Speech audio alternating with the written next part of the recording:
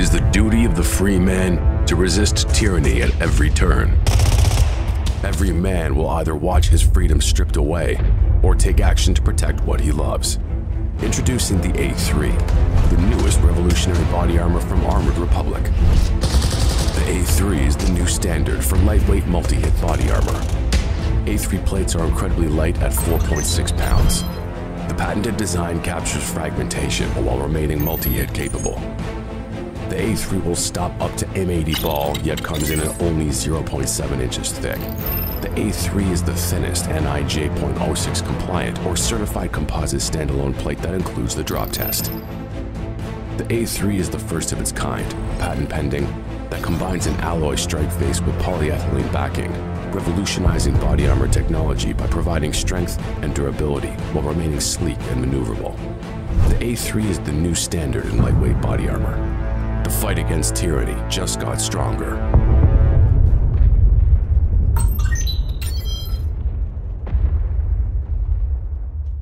Is the music on yet, Knox? It is. Okay, it's on. All right. It's playing now. Hey, y'all. Welcome to Cross Politics. Good to be with you. We're in northern Idaho, even farther up in the chimney in Coeur d'Alene. We're at Trinity Church, Pastor Stewart's church, part of the CREC. That's right. We're actually Thank you, Pastor Stewart. filming it as church. He might be coming in and out counseling He's- people. yeah. So just ignore Pastor Stewart on that. So, of course, you guys know Knox, Pastor Toby. I'm the water boy. We also got Blaine Canzati on. He's been with us on a number of times. He's the Idaho Family Policy Center. Stop. Is that I'm doing it. Blaine Canzati. I wasn't ready to introduce him. Oh, you're not introducing him yet? You started introducing him. I was just names. We'll get into people. You said Idaho Family Policy Center. Okay, all right. and then I got Seth, CEO of Babylon Bee, and what was the line that I really liked? No. You want to read that? You're trying to steal the intros. Okay, I'm not going to get You told there. me to do the intros. Seth Dillon is Give it to trafficker in misinformation under the guise of satire. That's what I wanted to say. Currently CEO of the Babylon Bee, co-founder of Not the Bee, entrepreneur, venture investor, speaker, humorist, and a recent convert to Calvinism. Venture investor, is that what you said? Fake news. Fake news. He says he's a super Calvinist. He lives with his wife and 2 sons in Juno Beach, Florida. We're grateful to have you on Cross nice. Yeah, Politics. Grateful to be here. And Blaine Canzati left a lucrative career as a rock and jazz musician. Did he? To enter public policy. It actually says lucrative in the notes. Was it really lucrative? Oh, so lucrative. Look at that jacket, man. Look at it. He now serves as president of the Idaho Family Policy Center here in the great state of Idaho, the only explicitly Christian policy center in the state. Yeah, they do. In the U.S. or just the state? In the state. Yeah. I mean, I would like to say the U.S. But and currently is embroiled in fighting the trans drag clown show, which we're very thankful and proud of you for doing. So, Thank you. Gabe, kick it off. That kind of gets us, the reason why we actually have Seth and Blaine on is because in Idaho, particularly right now, we're kind of dealing with the trans, particularly drag show under 12-year-old problem.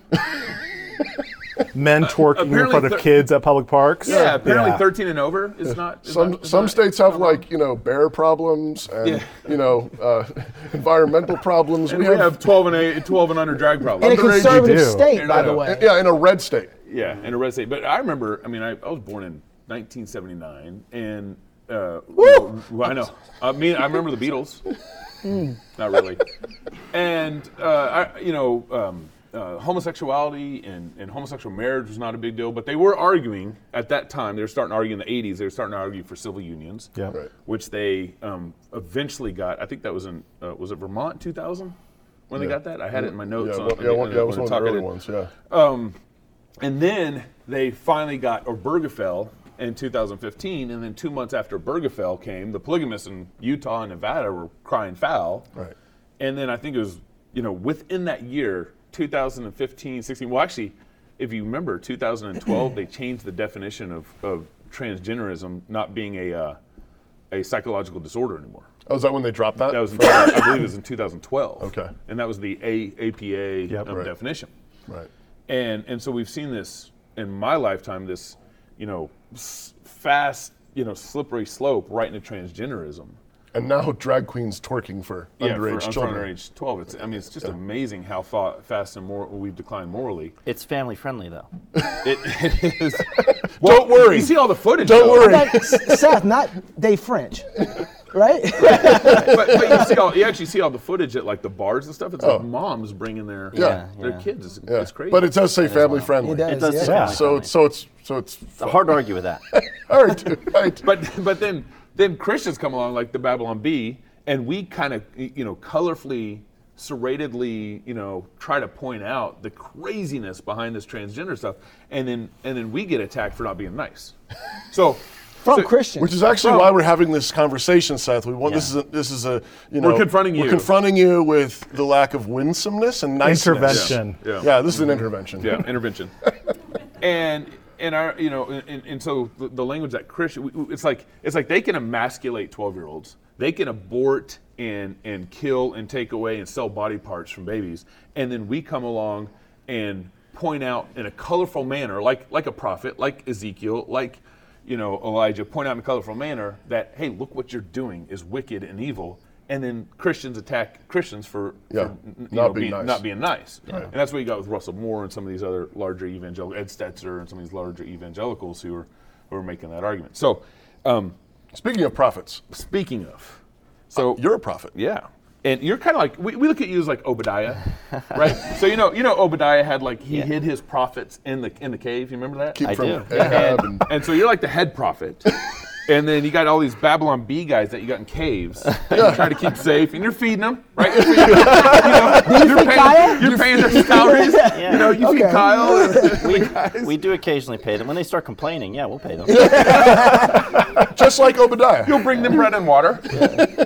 So do you kind of see a little bit of what you're doing is kind of being prophetic in that sense? Not we aren't talking about, I mean, it's an old thing, it's Shakespeare who said, "Jesters do oft prove prophets," right? Mm-hmm. Yeah. Mm-hmm. So I mean, jokes ride on the back of the truth, and so and it's it's one of those things that we get criticized for is having jokes that are too believable, but jokes have to be true or they're not funny. Right. That's what makes them funny. So when you're riding on the back of the truth, sometimes the truth catches up to you, and if you're heading at breakneck speed towards insanity and absurdity, then your exaggerations of the truth don't stay exaggerations for very long. So They become real. People constantly hold my beer. yeah, And happens a lot. Yeah, we track it. We have dozens and dozens of them.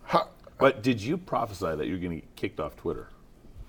I figured we would get kicked off Twitter eventually. Yeah.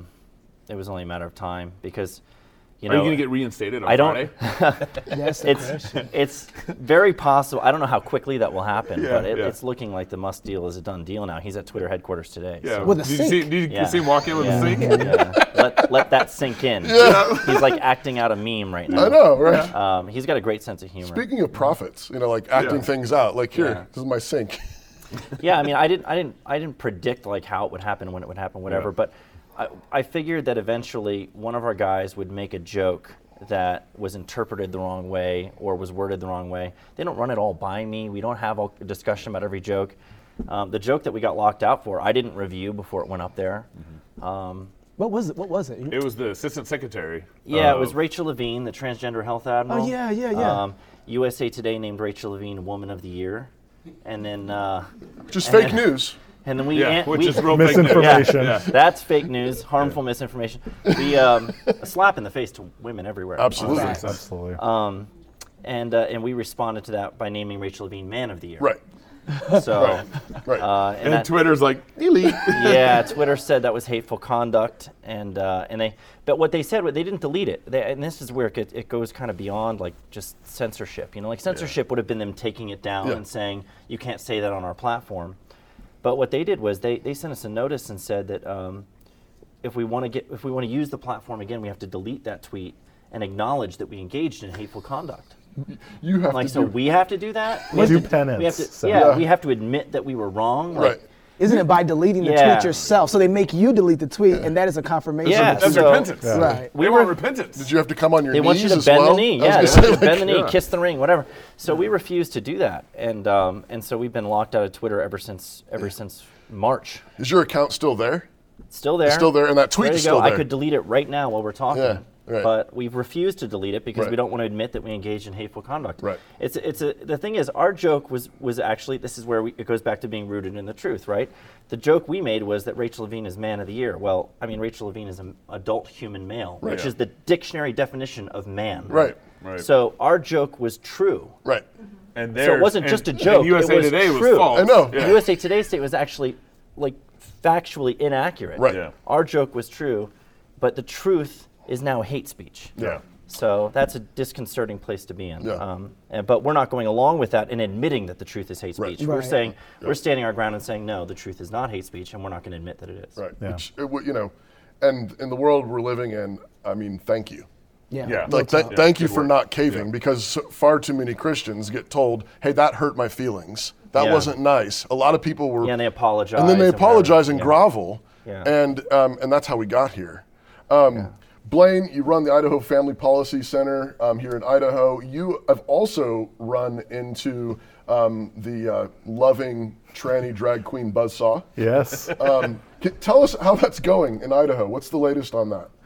Well, so up in Coeur d'Alene this past summer, a biologically male drag performer exposed his genitalia on stage, fell out of his women's panties while he was strip teasing at the public park. But was it on family stage. friendly? Of course it was. That's Okay. what the city flyers said. It was family friendly. Oh my gracious.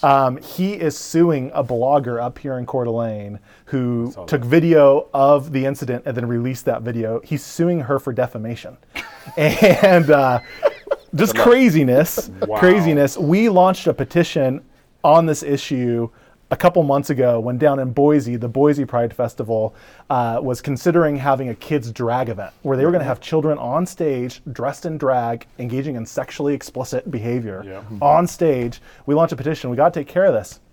We've actually had one of the Pride festivals contact us and tell us that we are actively defaming them because of our petition and demanding that we apologize, of course, and retract the petition, which we're not going to do because, let's be honest, drag does not belong in public places where children are present. Right, man.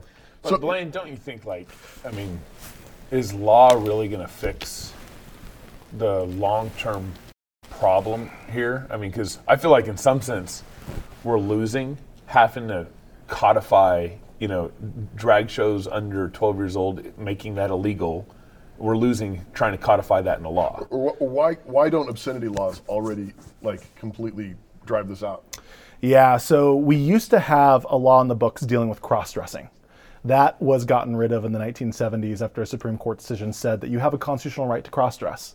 So the obscenity, speech? yes, free speech, free expression. Wow. So your dress is part of your expression that's protected by the First Amendment, no matter how crazy it is. So then I didn't have to wear a mask. There we go. There we go. So our obscenity laws are woefully inadequate to address this problem.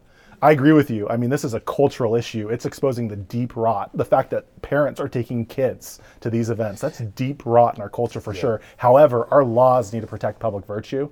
Our laws need to protect public morality, and they need to protect the innocence of kids and make sure, this does not belong in public parks. So you got people who are saying, well, these are my kids.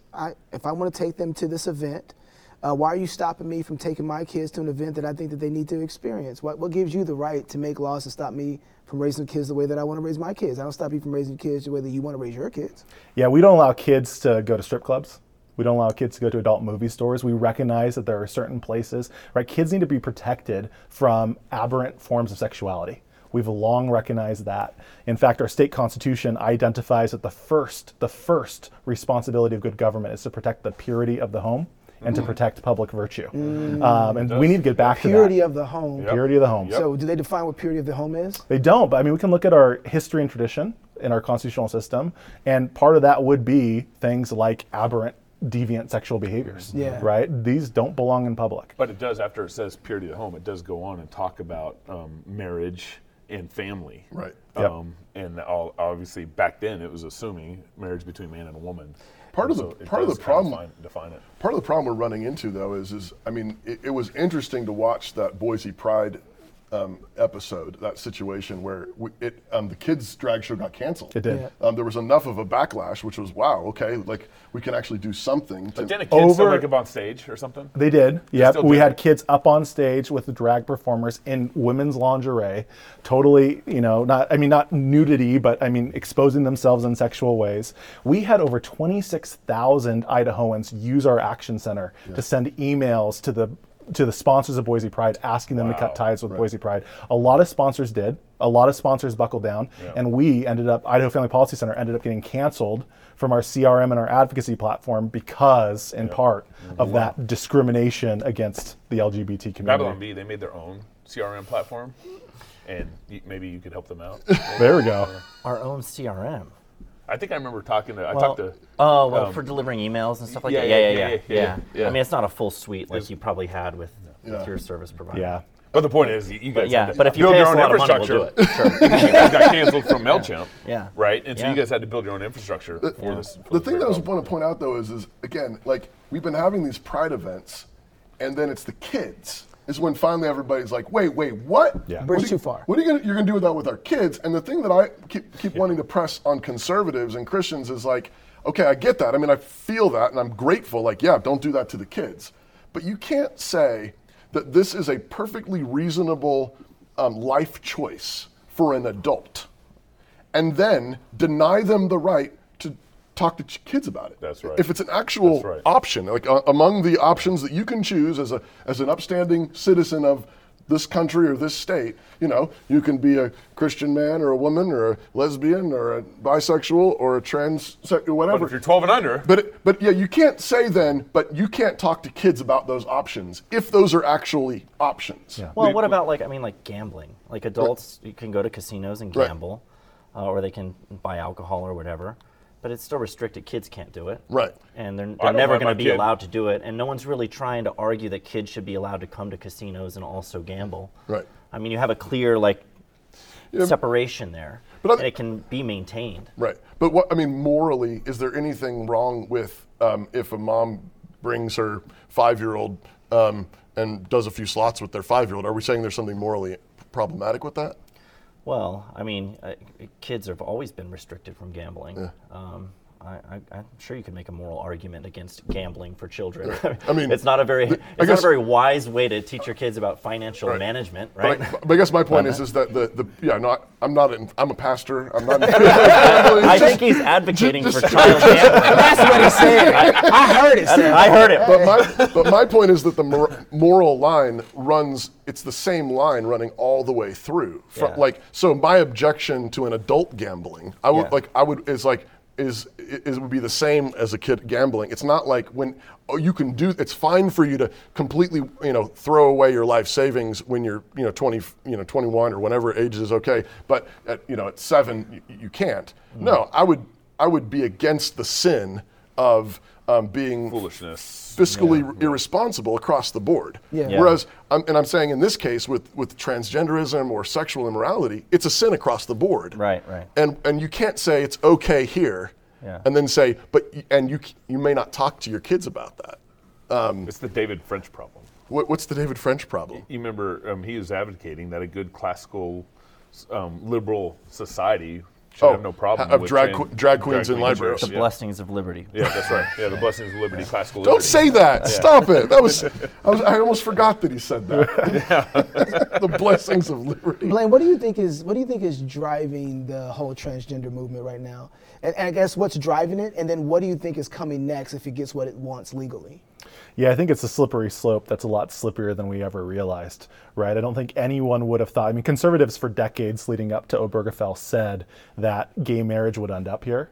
I don't think anyone realized how fast we would end up here, right? Where you have kids on stage twerking next to grown men who, let's be honest, and I know this is hard content, but the scientific literature shows drag is a sexual fetish.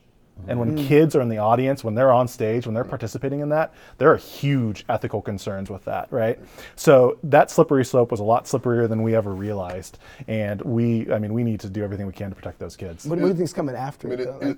isn't this a setup for? I mean, aren't we just talking about the next letter being Pedophilia. P? Yeah, I think so. I mean, you just saw, in New York, man, a couple weeks ago, where the housing board recognized a polyamorous relationship for the purpose of housing. I mean, we're heading in that direction so quick. Of course, pedophilia, bestiality, all these things. I mean, that's where it goes. Christopher Rufo, what's the guy's name? Christopher Rufo. Rufo. That guy did a great article just a couple days ago on the history of drag. And he traces it just crystal clear that from jump, it was about pushing sexual limits into pedophilia and bestiality. Wow. It's not even hidden. Like, it's in published works. It's a great article, and it's terrifying. The Marxist idea of deconstructing Right. sexual morality, Right. By pushing those limits, by being a revolutionary, doing things that are Transgressive. totally transgressive, so that you destroy the traditional family and all the morality that supports it. I think we're getting, this goes back to kind of what Pastor Toby was saying. I think we get the understanding of mutilating children. I think we get the understanding of, kids on stage doing twerking and the whole drag thing. But then we don't look at the gay pride and say, wait a second, that is just as immoral. We shouldn't even have gay pride. That should be illegal. Right? Like, why do we have gay pride events? This is what's leading to that. Why are we looking at all that and say, well, what's the cause of this, and going all the way to the root of the problem and saying, oh, we have gay pride events. Well, what's causing that? Why wouldn't we say, okay, we got to stop, no more gay pride parades? Well, I think in that America. it shows you how much conservatives and Christians have been pushed to where our line is now. Right. It used to be. I remember back growing up in Texas, my dad and we'd go hand out tracts at parades like that. And we knew that was wrong then. Right. Yeah, but But I think it's part of, like, so you remember the shop teacher in Canada, goes to class with the big prosthetic, massive chest, and finally all these Canadians are like, That's a bridge too far. that's a bridge too far. Trudeau's horses trampling over our people, and the Right. trucker convoy, not a big deal. But the massive prosthetic, breasted dude in shop class, and it's because we've been conditioned and we haven't been exercising our faith to push back. So, Seth, like when we talk about, every time we talk about this, all I can see, like, blackface in America is clear. Like, can't nobody run around with blackface on without anybody saying, whoa, bro, that is racist, you need to take it off. Like the whitest dude, country bumpkin dude, back in the backwoods, Even would be like, Downey hey, Jr. boy, got what in you doing? You trouble. can't run around here looking like that. Like, he would have a problem with it. And so we got that understanding. And I'm like, how do we take and communicate that this, what we see in the transgender, the cross-dressing thing, is blackface for women? How do we merge that together in some way to be like, see, get the point? These two are. Well, I mean, there's not what you're talking about is like an evenly applied standard. And that's Never mind. In that case, we're doomed. yeah. Wasn't it Biden who said they don't have just one standard, they have double standards? That's twice as good. I don't think he actually said Oh that. man, that's good. I could That's see him good. saying that. Oh man. But it's the idea that you this putting on woman face, I think, is a good way of putting it. A lot of women, that was actually trending on Twitter the other day, woman face, because so many people were objecting to this stuff. Oh wow. There is a lot of pushback on that. The problem is, it's the people that are in the positions of power that decide whether or not these things are wrong or right. And that can change. I mean, a lot of these people that are making these decisions were wearing blackface in comedy sketches, 10, 15 years college. ago, Right. in college photos and stuff like that. And they had no problem with it then. Now they do. Who knows? Who knows what they'll have a problem with tomorrow? The problem is, the thing is, it's arbitrary. Right. They draw the lines wherever they want. They were on the wrong side of whatever lines they draw 2 days ago. Right. You'll be on the wrong side of them tomorrow. And so this is the problem when you divorce yourself from objective reality, from objective truth. Right. You end up floating around in space with no anchor. You don't know which way's up, which Right. way's down. Right. And so you're never going to be able to apply standards evenly in an environment like that. Which actually destroys humor. Yeah. I mean, if there's not a fixed reality and a shared standard, then you can't be funny. you can't even tell a joke. Yeah. Because you don't if you don't share a vision of reality, then you're not sure you're communicating. It certainly destroys morality. Right. Because you can't say that any type of behavior is better than or preferable to another. Right. In an environment where you've detached yourself from objective Right. moral truth. But gravity still works. Yeah. Right, so comedy still yeah. works, right? Yeah. Like, so does morality, honestly. yeah, exactly. You still have the negative outcomes that come from deviating That's from right. the That's right. truth, Right.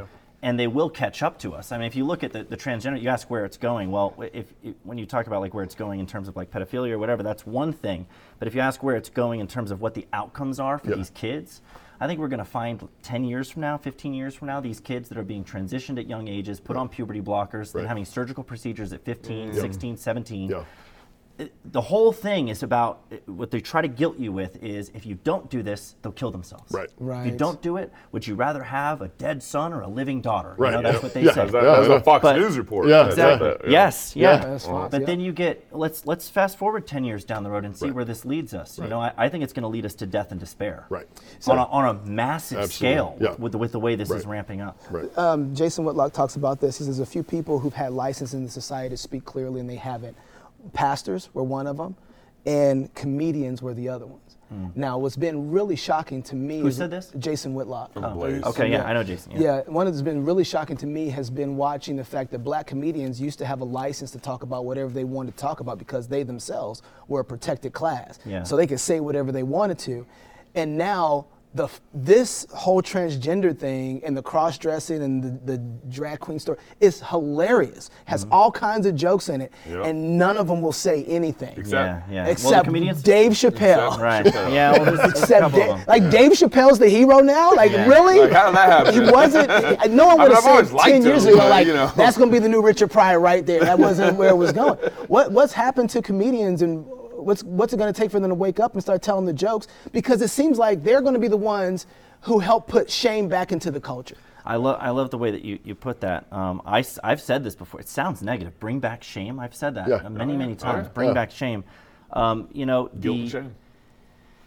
and not in the negative way where yeah, you're wanting no. people to be burdened with their shame, but there is in fact shameful behavior. Right. The left believes there's shameful That's behavior. right. They That's think right. certain things are shameful. You got kicked off because of what they Of course, consider they You ought to think be that- ashamed of yourself. Exactly. I should be ashamed of Yeah, myself, right. But the comedian is interesting. I did have this. I had a conversation about this with Joe Rogan when he was talking about before I came on his show. He was talking about how woke stuff is the funniest stuff, and he used a different word, but I won't use it here. Yeah. Woke stuff is the funniest stuff. Comedians should be making fun of it, Right. and they aren't. And the Babylon Bee is funny because it does. Right.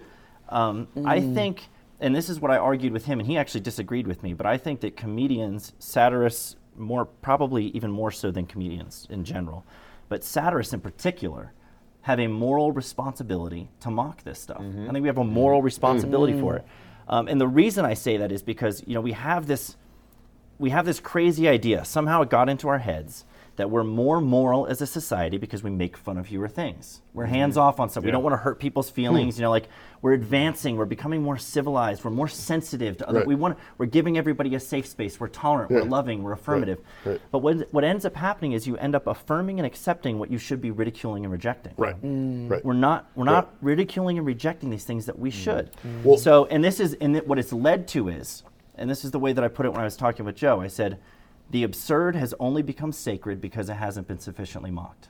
The absurd has become sacred because I believe that's true. Yeah. Yeah. These ideas, that the idea that a 3-year-old can transition, well, why is that a popular idea? How did we end up where comedians won't even touch that topic? Right. And now it's a mainstream Come on now. thing that no one even thinks of. Right. Kids soak up these ideas now and take them seriously. Why do we take them seriously? Well, because we didn't make fun of them Right. when That's we right. should have. That's right. Well, And but we had also- we wouldn't be where we are. Yeah. We also That's didn't facts. make fun of what came before that. Right. Right. As we were Right. talking Right. about, we didn't make fun of the transgender dude. We didn't Right. make fun of the gay Yeah. lover. We didn't make fun of all the societal. We didn't make fun of critical race theory. critical race we theory, didn't- And, whatever. but an important point to make though is when we talk about the mockery, the way I frame it in terms of it's the moral case for mockery, Yeah. right? The moral case for mockery. Yeah.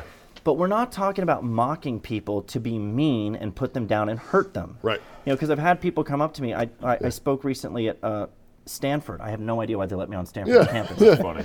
I slipped through the cracks. They didn't know who you were. Yeah, I guess not. I'm not popular enough to draw the big, protests at Stanford. But they let me speak there. A bunch of students stormed out while I was in the middle of talking about how safe spaces are stupid, which Yeah. is ironic. Good job. Oh, nice. Good. But I did, at the end of my talk, I had one of the students come up to the microphone and ask me, how I sleep at night when Right. I'm being mean So by mean. mocking Yeah. people. She said she was bullied when she was younger, and that's all I'm doing is bullying people. Right. And I'm going to be responsible for deaths and suicide and all this stuff. And I said, look, there are harmful, bad ideas that need to be ridiculed. And it's not, and the key word there is ideas. Right. These are ideas that they're trying to plant in the minds of children. Right. Okay, we're trying to cultivate confusion in their minds and then treat it with irreversible damage. Right. These surgeries that last for a lifetime. It's insane. If there's nothing more deserving of contempt and mockery than that. Right. And that's not mocking a person Right. for their appearance or Right. whatever. It's mocking an idea that deserves to be mocked. Right. And so you have to make that distinction between the two. The goal of it is not to make people hurt. Right.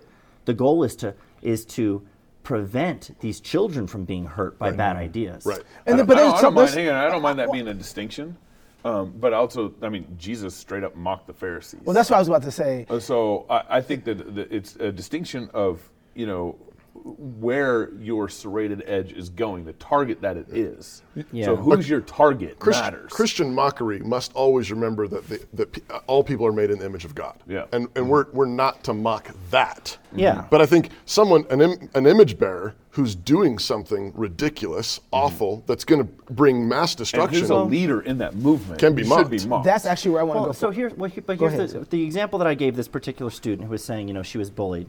She said she was bullied because when she was younger, she had a really deep voice, she had buck teeth, whatever. It was her Right. appearance. People Right. were making fun Sure. of her appearance. And I said, okay, well, if you walked up to me and I made fun of how you looked just to make you feel bad, that'd be pretty cruel. But if you came up to me and you told me that you were a man, and I said, no, you're a woman. Right. Am I being mean and cruel, or am I saying the truth? Right. I'm just saying the truth, and I'm Right. not saying it to be hurtful. Right. It's not. That is not an insult. The same way it is to pick at someone's appearance and say, Right.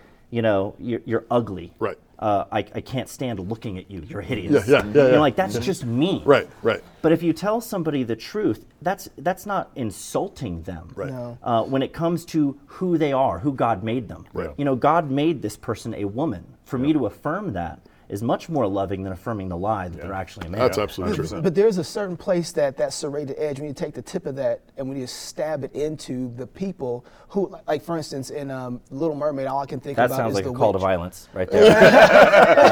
No. Metaphorical language. There are Parental doctors. warning. There are doctors out there who want the souls of these kids. Right. There are people And they'll out literally there, cut their and they junk off to will get cut. it. Yeah. That's what I'm saying. And Yeah. those are certain groups of people that there are wickedness. That is the people who are killing these little babies in the womb. The people who are transforming themselves. There's a certain group of people out there that are not after any moral good. They are wicked, and we Yeah. need to be able Yeah. to mock them in that type of way that is going directly at them. I That's- like you. Sorry, No, one second. you I got like the analogy of the knife, though. Like think of the knife metaphorically, because this is what they're trying to suggest that we're doing as satirists. What they're trying to say that we're doing is we're running up to people and stabbing them to hurt them. Right. Right. I look at satire very differently. I think satire uses a knife and it stings and it cuts. Right. But much more like a surgeon who's trying to cut out That's a right. cancer That's right. exactly so that right. it doesn't kill the host. That's right. That's right. So it's a cut with a healing purpose, Right. if that Facts. makes sense. Absolutely. It's not a cut intended to wound. Right. And if you look at a doctor out of context, maybe you zoom in a little bit too close, you can't see that it's a doctor, and you see him cutting flesh. You It see looks blood. like he's wounding Yeah. somebody. Yeah. Right. But if you zoom out a little bit, you understand. Oh, this is someone who's working on a patient that needs healing. Yeah. Right. Those are two very different things. And I think the moral concern of the satirist it's really what they're doing is we're wetting wit with moral concern, and using the knife as a scalpel. Yeah. Jesus, I think Jesus mocks the Pharisees for And their, then the lawyer comes up and he mocks the lawyer. for the long, their long robes, Yeah. their prayers in public, the way they give alms, blowing a trumpet. I'm about to give an offering. Everybody look. I mean, Jesus is a satirist. Yeah. He says that you tithe, on your spice rack, and you're swallowing camels in your cereal. Right. Right. He's mocking them, but not because he hates. He was very kind to Nicodemus, who's a Pharisee. Right. The woman at the well. Yeah. But I think what drove Jesus to mock? Love.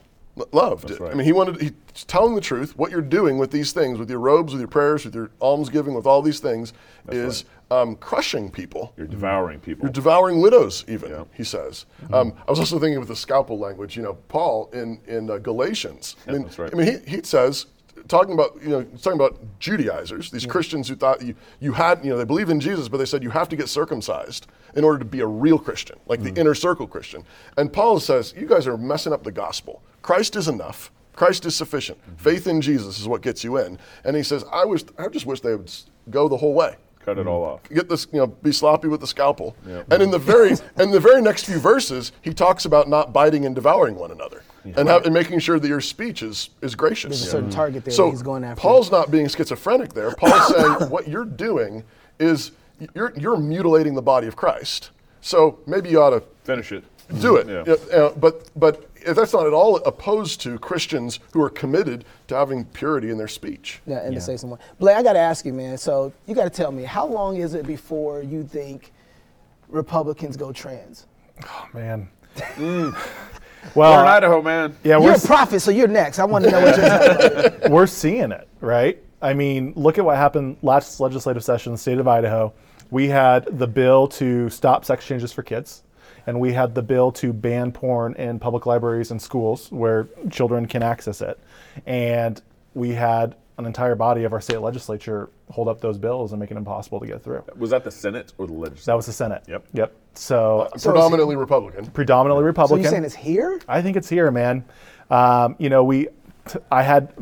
had conversations with Republican legislators who would tell me, Blaine, I don't want my kids to go through those sex changes, but I understand why a parent would do that. I get it. And we need to be compassionate toward those people. It's here. I mean, it's infiltrated us. Blaine, I'm just thinking after listening to Seth, I'm on the board of the Idaho Family Policy Center.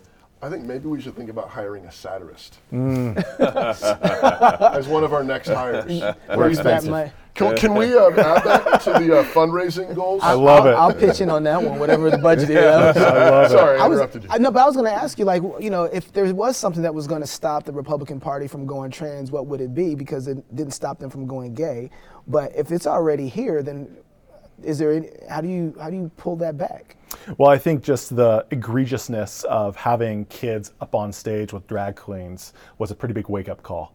The grassroots, they were angered, they were upset. Legislators who had become pretty comfortable with these topics were really starting to push back.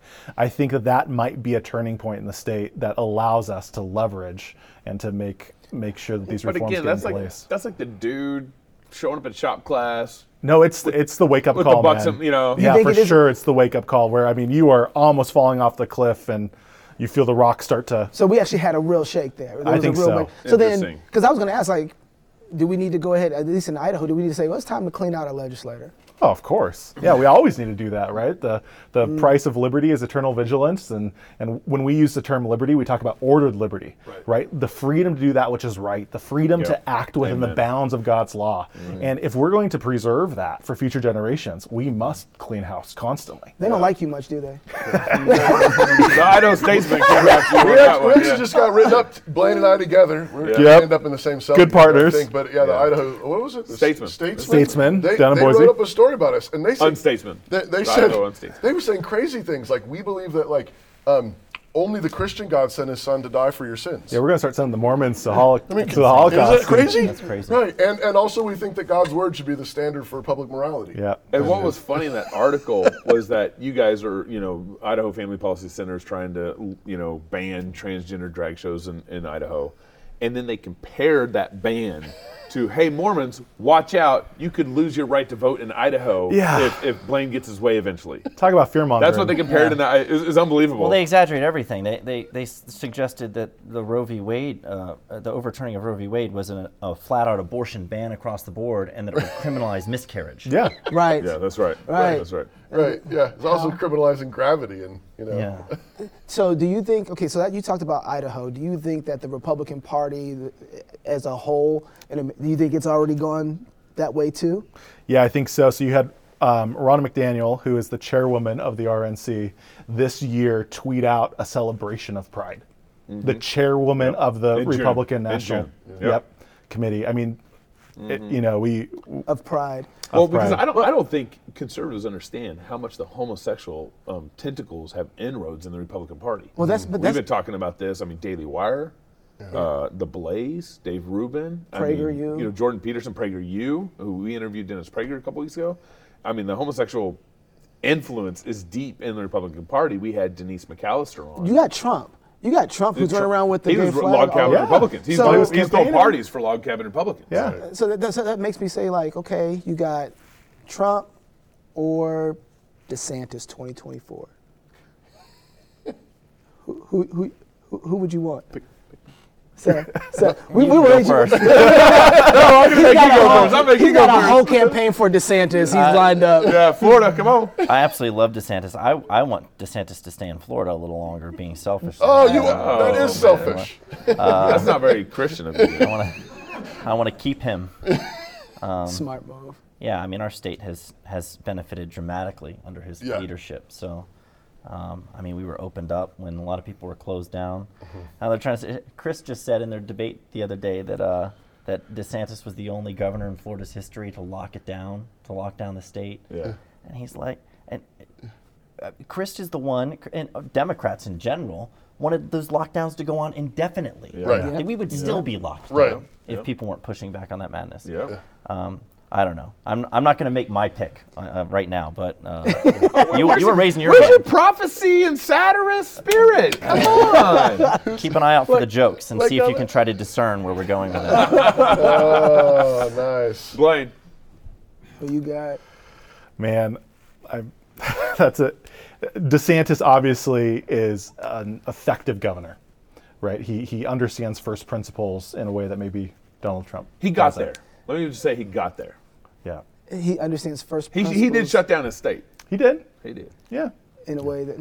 yeah. He got there. He got there, though. I, I'm happy where he's got. So Gabe has, So- yeah, you know what Gabe's doing right now, right? He started he a started a whole campaign to Patriots try, for DeSantis. Patriots for DeSantis. to sir. try I and love push it. Trump out. Say, He's trying to off steal the your pasture, governor. and he wants DeSantis to come So in. and I take- started a grassroots movement to get Ron DeSantis. It's just elected. him by himself. But Nobody- no. There's This more is There's coming. at least 30. Your mom signed up. Okay, got it. Sure. And my sister. No, but here's All three of his Here's the kids. thing. Yeah, they didn't even know it. I started email Scribble your addresses name for on them. this. So I have this massive fleshly desire to see President Trump get elected and go in and just Quentin Tarantino all of DC. I would. That's a verb. Yeah, Quentin Tarantino it, you know. Okay. But I think, given the current situation, and I would like to see Trump get back on that horse. I mean, I think there's a number of reasons why I'd like to see Trump reelected. But I also think all his weaknesses in office are all of Ron DeSantis' strengths. Yep. And we need 8 years of that and not 4 years of Trump. Yep. I mean, we need 50 years of Jesus turning over tables in D.C. I mean, we just need a lot of work done. So I think Trump's weakness is what got him where he was in office with platforming Fauci and not dealing with any of that problem. The military, and a lot of that, I think, is what kind of got him out of office. I believe the election was rigged, but I also believe that Great, if the we got canceled again. And this ain't going on. there we go again. Yeah. But I also believe You ain't getting that YouTube, you ain't getting that Twitter channel back. I'm sorry to say. you're done. You're done. But I also believe that even if the election wasn't rigged, Trump would have had a hard time getting reelected given his weaknesses and how he handled the pandemic and Fauci and all, All that right. stuff. So, anyways, Another question. There we Next, just general question.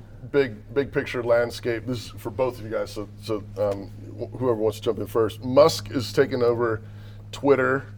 Yay. Yay.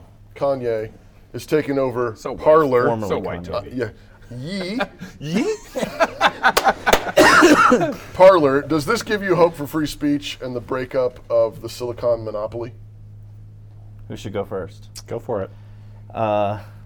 Well, I'm very optimistic about the state of speech and its future because I think that, a lot of and we've been involved in this. I mean, we're part of the reason that Musk is taking this action, I think.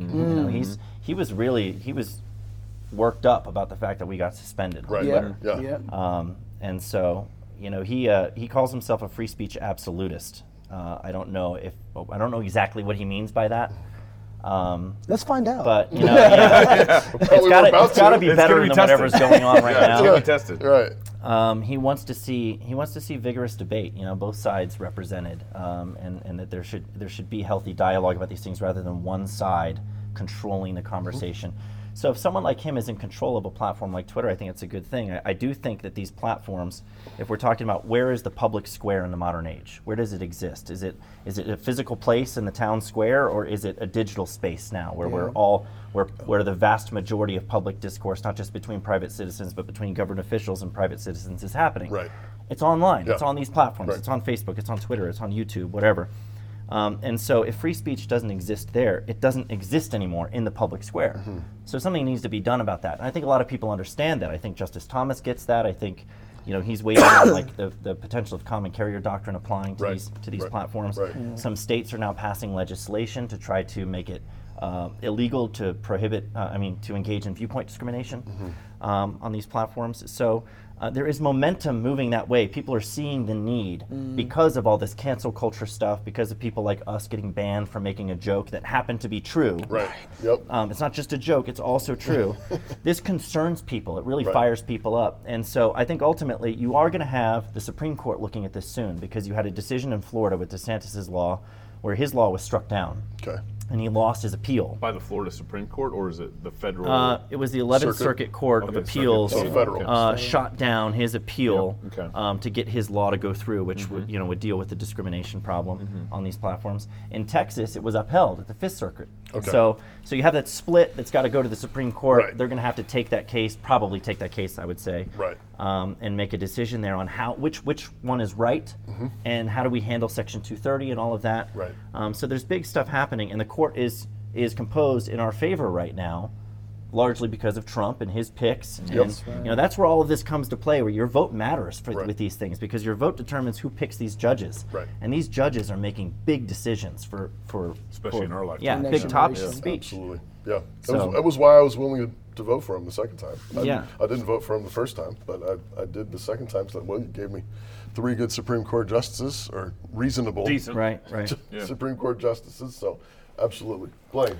Yeah, so until that happens, where the Supreme Court does rule on it and we get true reform, I am not overly confident. I think what happened to Parler was a really big wake-up call. And you guys are really big on creating that alternative infrastructure, but we're not. Have to. We're off. We got spinned by YouTube 4 times. We got Blacklisted it, from YouTube, but yeah. we're not there yet, where we actually have that infrastructure No. in place, and just how quickly, there's so many different choke points that they can go after, whether it's the Amazon web hosting, or whether it's the App Store, or whether it's MailChimp or wherever. There's so many different choke points that it can be really hard to avoid the buzzsaw. You know what surprised me about that situation too with Parler was that people didn't really get that worked up about it. Yeah. Parler got wiped off the internet. Right. Yeah. Their servers were gone. They were Right. pulled from the app Right. stores. Right. They had no email service provider. They were just wiped out. Right. Insane. And people were like kind of upset about it for a few days. Right. And then the problem kind of just like went away, and then months passed, and then Parler popped back up and said, "Hey, we got back on the internet," and nobody cared. Right. Right. How? I think part of it was we got warmed up with Alex Jones and InfoWars, and all that stuff happened. When they got taken down, it was like, Oh, it's Alex. and then it's Alex. And Crazy I think Alex. Crazy the way that they've been doing that, where everyone deplatformed them. Everyone, they went away, and I think for us, the way that our culture is designed, it's like it's hot for a minute, then it's gone, and then it happens to multiple people. It's not hot at all anymore, right? And I think that we are just numb to those type of things, and they did it once. It was kind of like to someone who really we don't care about. We're pop culture, and man. then it's like, oh, that's bad, that's sad, that happened to them. Everybody did this, and then they do it to Parler, and it's like, and we go about our business. I think they warmed us up to the idea that they can do that, and we not really care much about it at all. I also think the media did a really good job of making people scared to stick up for Parler, because Parler was the scapegoat for January 6th. Yep. And so everybody was, there were true. people, They even get people buried on the in right that. who were afraid Yep. to even like Back up stand Parler. up for that and say, oh, well, Right. Parler should be allowed to be on the internet. Oh, really? The insurrectionists should be Right. allowed to be Yeah. on the internet? Yeah. That was they blame- that's the power of the media That's to true, kind of they did- control what people are that okay narrative. with supporting. Because they blame Parler for being the communication vehicle for everyone being able to gather January 6th. Which is so ridiculous because the more happened on percentage. Facebook. Was there a higher percentage of people on Parler who were sympathetic to that? Sure, but there's a fraction of the people on Parler. Right. The amount of stuff that was going on Facebook. This stuff is being organized on Facebook too, Right. Yeah. Right. So on much grander scale than Parler. So this is kind of a two-part question. If Elon Musk is walking inside of Twitter with a sink, what is Kanye walking inside of Parler with? Not his Adidas shoes. Not his kicks. Are you gonna touch that with a 10-foot pole or no? No, I'm gonna pass. Okay, so then you got these two Well, guys. first, I'm still not convinced that Kanye might close Parler. Yeah. You don't think it's gonna go through? I don't. I got some suspicion there. Nevertheless, But I do think Musk is going to close on Twitter. you got guys who have money. I mean, at this point, he's walking into he's headquarters. walking into His bio, I don't know if you saw today, his bio was updated on, it's Twit Chief now. Yeah. Or Chief Chief Twit. Twit. Yeah, Chief Twit. Chief Yeah. Twit. So good. Yeah. Chief. I was making it like my Dyslexic, handle yeah. on Instagram is B Chief, so I guess I was Yeah. There you I go. saw that. Chief, Chief Twit. hoping that he was copying me. That's what it was. Probably so. Yeah. Probably so. Subconsciously. Yeah. Subconsciously. Imitation. Yeah. So you got Kanye, you have Elon. They're buying these software companies, these social media companies. What do you think that Christians, if they could get their hands on something right now in the culture, what do you think they should be trying to buy? And you guys are in two different areas of thought. What do you think? Good question, Knox. Yeah. Pornhub, then shut it down. Facts, bro. Oh, Facts. oh. Buy Real it. talk. Wait. Why could you not shut it down legally through the law? Well, I think it's an interesting play to buy it. But and that's shut a it down. great I think that's a that's great good. move. That's a Hey, I good want to idea. buy your company. Yeah. Buy the whole company saying. and just. I mean, if you could think of my wife always jokes about if we drive by a restaurant that she hates, she'll sometimes say like, I wish I could buy the whole franchise to shut the whole thing down. Yeah. You know? Why like you not? really hate that restaurant. Wow. That's abnormal. Wow. But You loathe that we don't restaurant. think like that at all, though. Counseling. And you're like, everything, honey, just let not me know. Chick-fil-A. Not Chick-fil-A, honey. Oh, that's good. But yeah, I don't know. That's a good- it is a good question though for a serious. If someone wants to give a serious answer. That's That's a a good serious answer. answer as far as I'm concerned. I think we as Christians need to go after the chambers of commerce.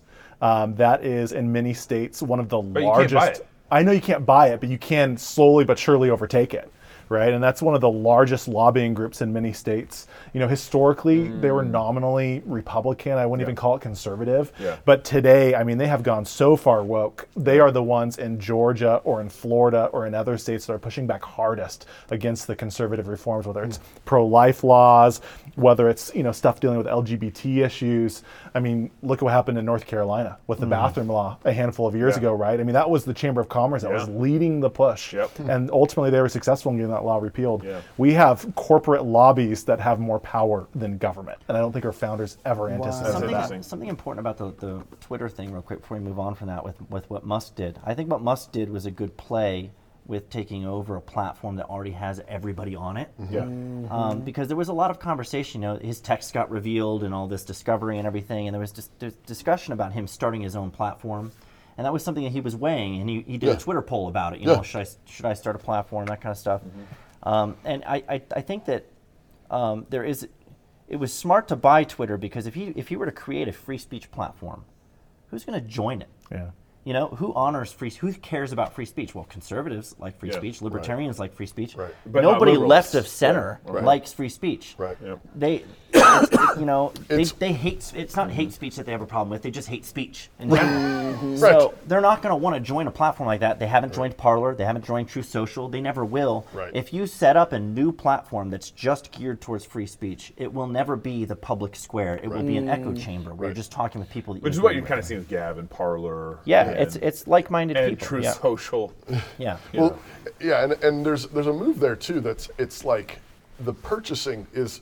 I think there's places to start something new and lead the way, but I think that it is a place where you say, I'm going to lead. I'm going to take this, and you're going to follow me. And the leftists tend to do that quite a bit more than we do. Yeah. Quite a bit more often than Christians do. Seth, what do you think I saw in your bio? I cut it, but I saw it that you've overtaken the onion. Is that right? That's right, Bigger than the onion. Way to go. Which is awesome. What do you think the influence of the Babylon Bee is today, like on our country?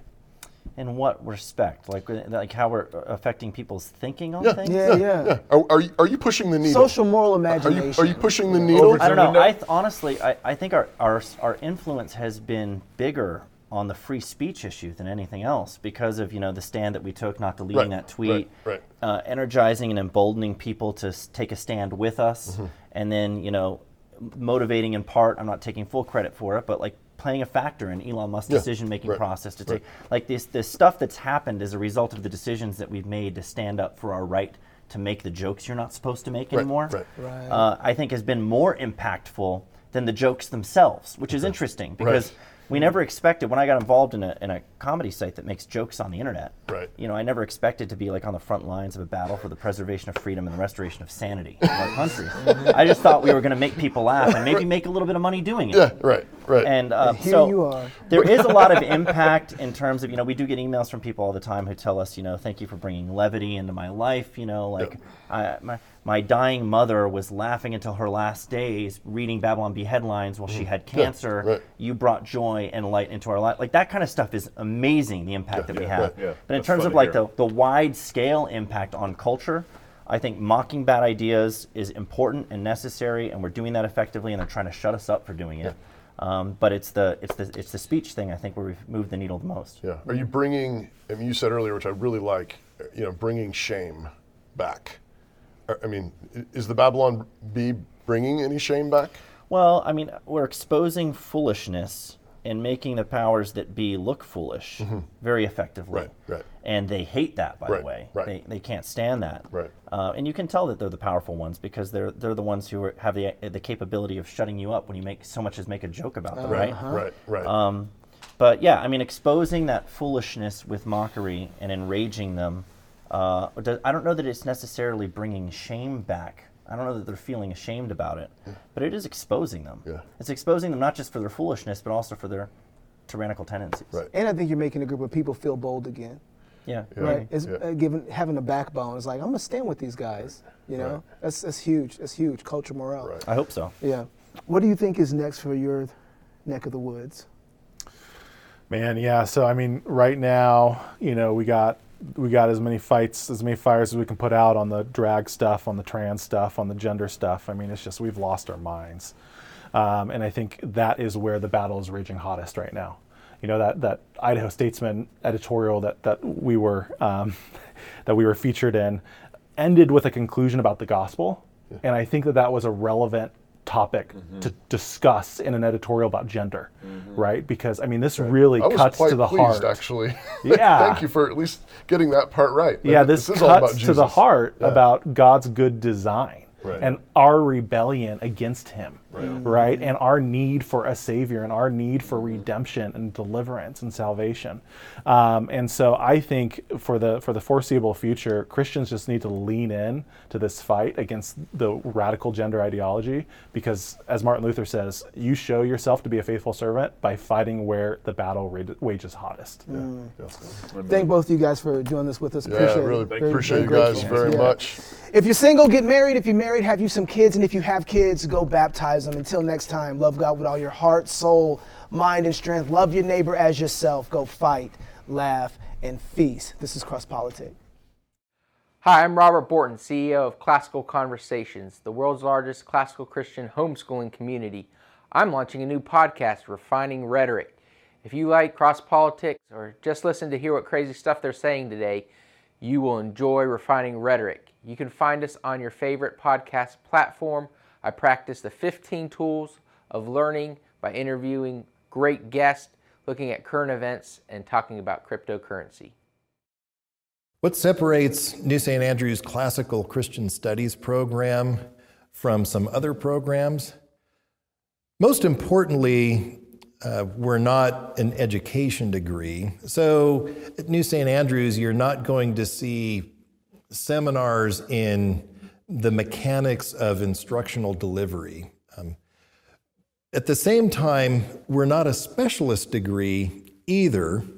where if we're going to pursue, say, a degree in English literature or history, you do receive a pretty wide dosage of the Western liberal arts, unlike most graduate level degrees. I call our courses advanced introductions. They're introductory in the sense that our students might be being exposed to this material for the first time. It may be the first time that you've read Anselm or Augustine, but you're not going to be exposed to this Anselm or Augustine like an 18-year-old undergraduate. You're going to understand and realize that Augustine has been read for over 1,000 years. There's been over 1,000 years of reflection, and you're going to learn how to join in a scholarly conversation surrounding texts and works that have been conversed about, discussed, and read for a long, long time. That's really graduate level approach then. So it's introductory and then it's first time exposure, but a deep dive nonetheless.